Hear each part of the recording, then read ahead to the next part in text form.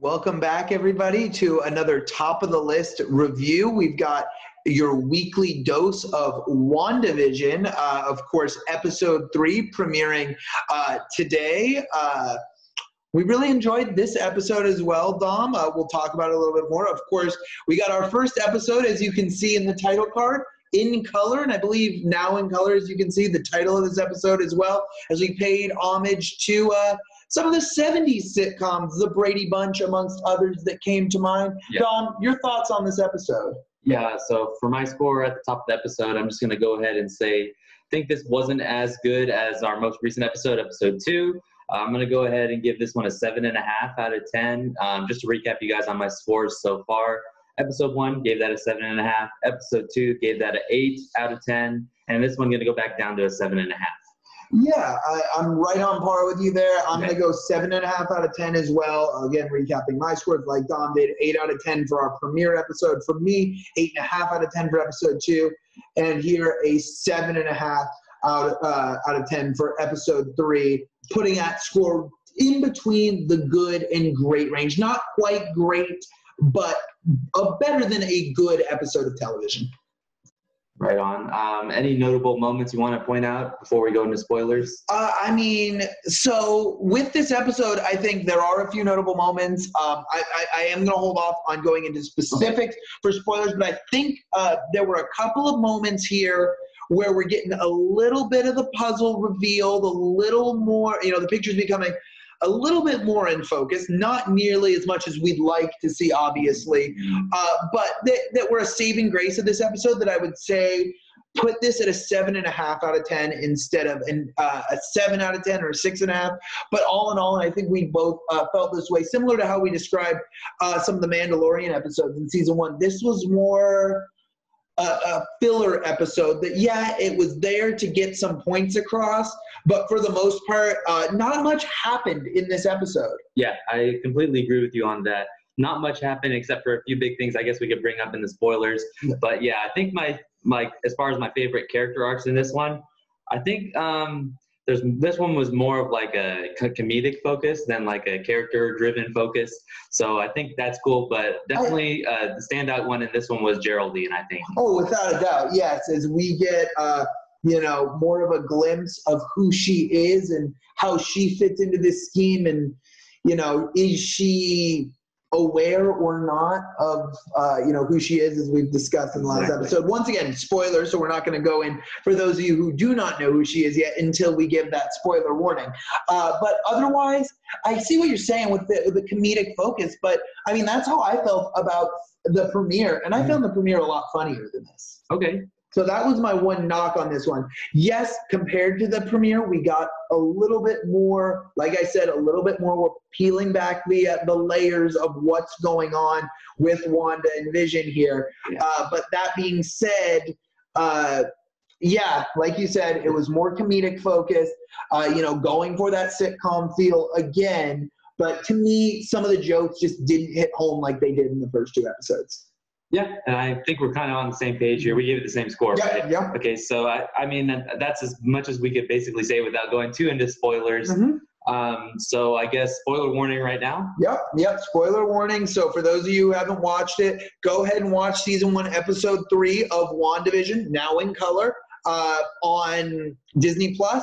Then, make sure you pause us here and then come back, tell us what you think as well. But we're going to dive right on here. And of course, I think one of the best part of this episode was we jumped right in from where we left off in episode 2, something I really, really liked because, yes, we're having different era sitcoms here, but it's a congruent timeline. Mm-hmm. We're continuing as we evolve the different types of sitcom. Wanda and Vision are evolving with this as well. And that's something I really liked about how we started this episode. Yeah, I agree. And I think probably the best part, not the best part, but for me, the biggest surprise in this episode story-wise was we went really quickly through the pregnancy. I thought it was going to take more than 1 episode.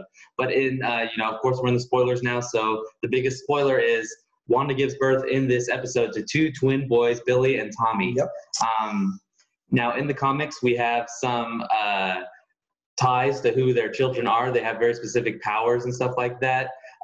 They're the Wonder Twins in the comics, so take that for what you will. Okay, now my question here is, now in Avengers Age of Ultron, if I'm not mistaken, Wanda Maximoff and Pietro Maximoff are referred to as the Wonder Twins, if I'm not mistaken, correct? I don't know, can't remember. I think he referred to them as miracles. Okay. But I don't know, maybe. I can't remember. Honestly, I'm a little fuzzy on that too. Okay, yes. But of course. That's a possibility. Yeah, of course, and this plays a major point in the episode later on. For those of you who don't remember, Wanda Maximoff is a twin, of course, her brother Pietro, otherwise known as Quicksilver, super speed, and of course comes to his demise at the end of Age of Ultron, which is also where we first meet the Maximoff twins. And kind of this turning point in this episode for what happens when Geraldine kind of starts to reveal the inner workings of what we have going on here. And Scarlet Witch doesn't like that one bit and knocks her out of Westview, essentially. And our final shot of this episode with her landing in front of what looks like a bunch of military equipment and sword. Yes. Yeah. Yes. So, let's jump back a little bit before we discuss Geraldine. Of course, the first half of this episode is purely written for comedic purpose. This is written as the comic act of Wanda going through a 9-month pregnancy in the span of a couple of hours. And we have, of course, the comedy of Vision trying to figure out how to be a father in the matter of hours. Wanda learning to be pregnant in a matter of hours. Which, can I say, Paul Bettany is doing fantastic as a Vision so far. Without a doubt. He is doing so many great things comedically. Yeah. It's just perfect. Although I will say that I think Wanda Maximoff is doing amazingly as well. I did not expect her to play this comedic role. She seems to be one of the more serious characters in what we've seen her in the MCU films, phase 1, 2, and 3. Yeah. She's doing a great job playing a comedic role. Both of them are, but I think Paul Bettany has sort of a comedy background, a British comedy background.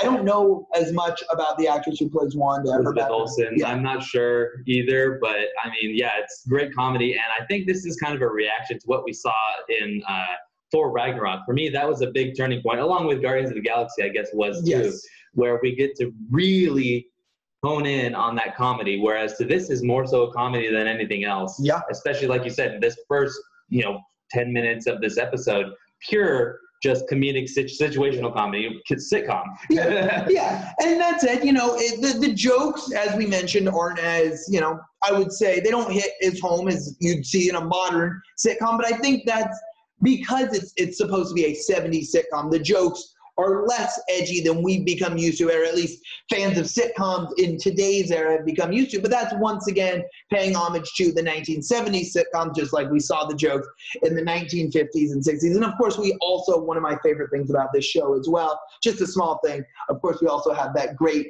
laugh track in the background that we've become accustomed to seeing in any sitcom, really. And what I loved about what they do with the laugh track in WandaVision is you hear the laugh track and you want to just laugh along. Right. But sometimes, for example, his neighbor cutting through he's like glitching out, I guess. Yeah, it kind of feels like he's cutting through his garden wall. Mm-hmm. And we get the laugh track, which, it is kind of funny. He's cutting through the garden wall and he's like, I think he went overboard a little bit there with those hedges. Yeah, and he goes, oh, I guess you're right, and keeps going. And it keeps going, and people are, and the laugh track is going, but you're like, wait, that's kind of creepy and weird. Why is he doing that? Right. So I like how they mix it up like that. Right. So we definitely have seen quite a few of those moments, and almost like a breaking of the third wall with the laugh track too. And of course, that's something we've seen in the I Love Lucy's, the Leave It to Beavers, the Dick Van Dyke Show. We've seen that before, where a laugh track will go on and the actors will look around like they hear it as well. But definitely something going on that Wanda and Vision are becoming more aware that they're not just in a regular life. And that, to me, is the turning point of the episode. Even before we get to Geraldine's arc, when we have this great speech by Vision where he's, starting to say, something's not right here. Not just the pregnancy. He's talking about, what happened with the sawing through of past the hedges, through the fence. Yeah. And he's starting to catch on. And then we get this great skip Yeah. And, back that, of course, we got it at the end of episode 2 as well with the beekeeper. I'm sure a lot of people thought that it was actually like their internet connection. Yeah. No, I mean, yeah, we did too. Yeah. But definitely, and it was, I like too how they're doing, different eras. We go from, when we saw it last episode, it was the full on like VHS rewind and moving backwards. This time it was just a quick jump back. Yeah. So, definitely also paying homage to the advancement of technology from 50s to 50s, no rewind or jump back, to the 60s, we have the slow, moving backwards rewind, to, now the quick jump back. Right. Yeah. Right. Yeah. I love that too. And it kind of leads us to another big moment where we kind of get, like you're saying, breaking the fourth wall. It has to do with the annoying neighbor, right? And the guy that was cutting the hedges.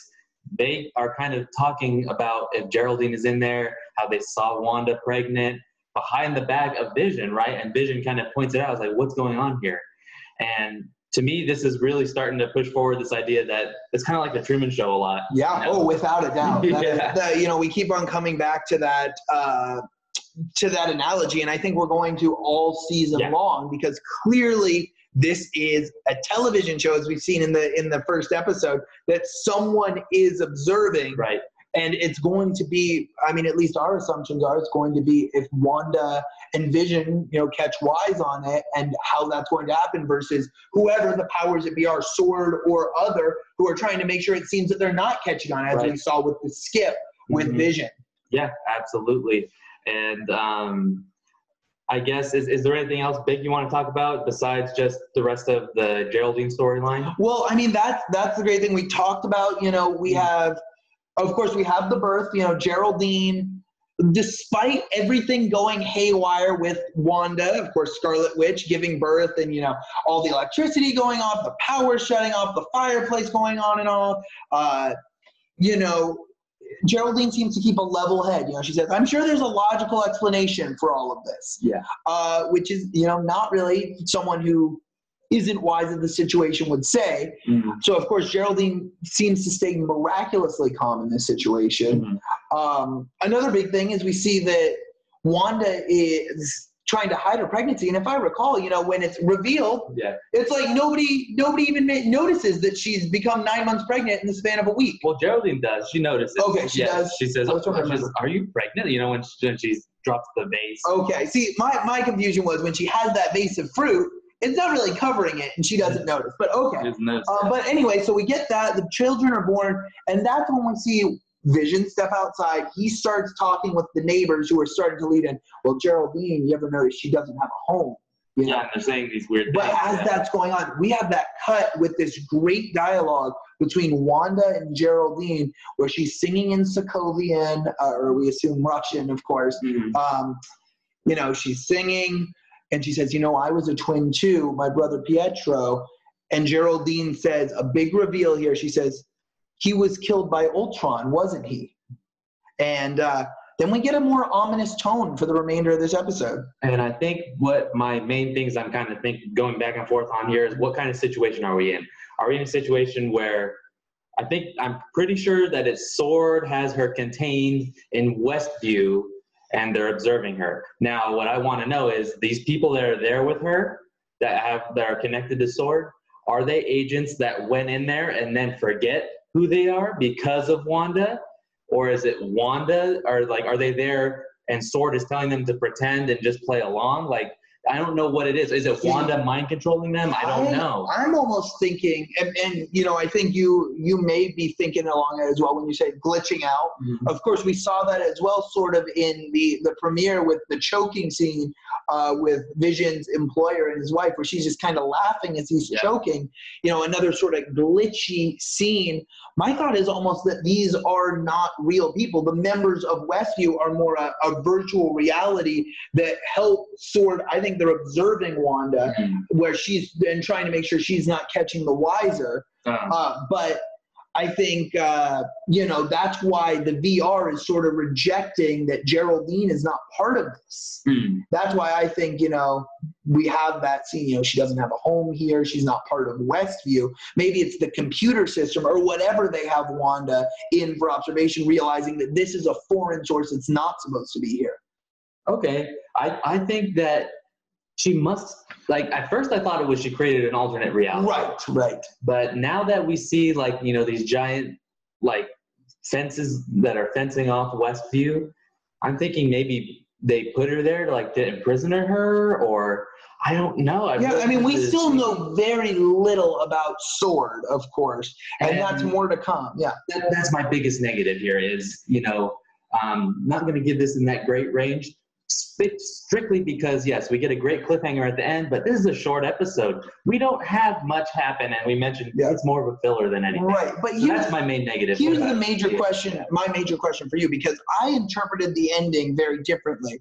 From what it sounded like you just said, or said a little bit earlier in this episode, you said that you believe Wanda sort of cast that's what I first thought, Geraldine out of out of Westview. Yeah.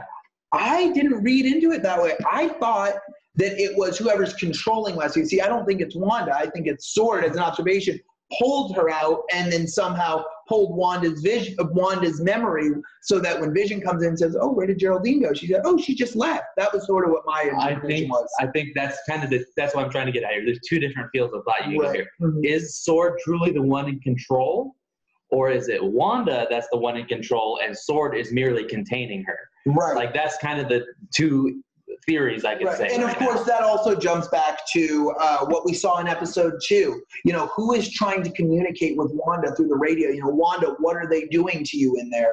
You know, is this Sword trying to communicate? Yeah, exactly.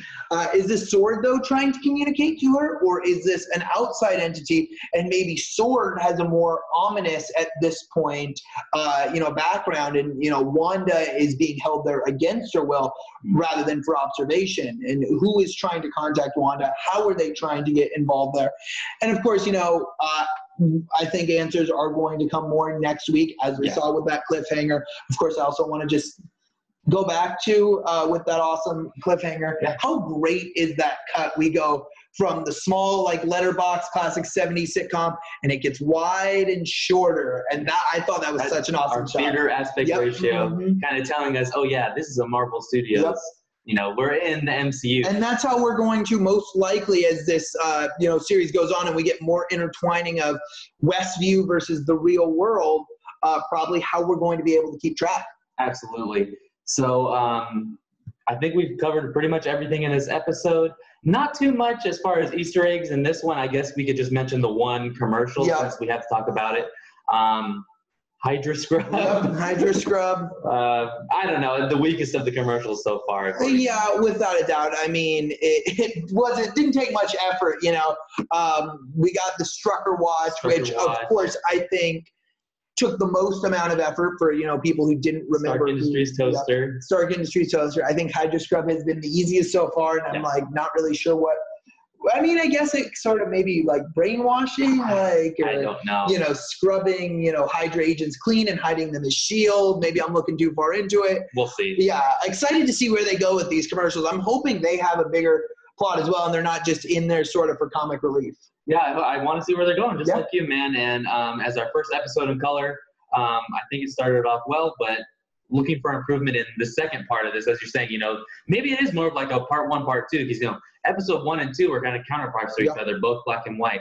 Now we have our first episode in color. Is the second one going to be like a counterpart to this? Is it going to be something completely different? We'll see. Right. And I think we may have another, I don't know if time jump is the right word, but, I think we'll have the aging process possibly sped up for Tommy and Billy. Yeah. Of course, for those who've seen the trailers, which I'm sure everyone has, I think we're expecting the Halloween episode coming up next, of course, where we see Scarlet Witch and Vision in their original outfits for their costumes. And if we have the Halloween episode next week, that's only episode 4. That means that they didn't show us a lot in the trailers, which I'm a big fan of. I want to be surprised, which means, 5, 6, 7, 8, 9 is going to be all stuff we haven't had hinted at in the trailers, which I'm all for. Yeah, I think that's where we're going to start to get crazy with going back and forth and learning more about this organization. Is it Sword? Are they related to S.H.I.E.L.D.? Are they more,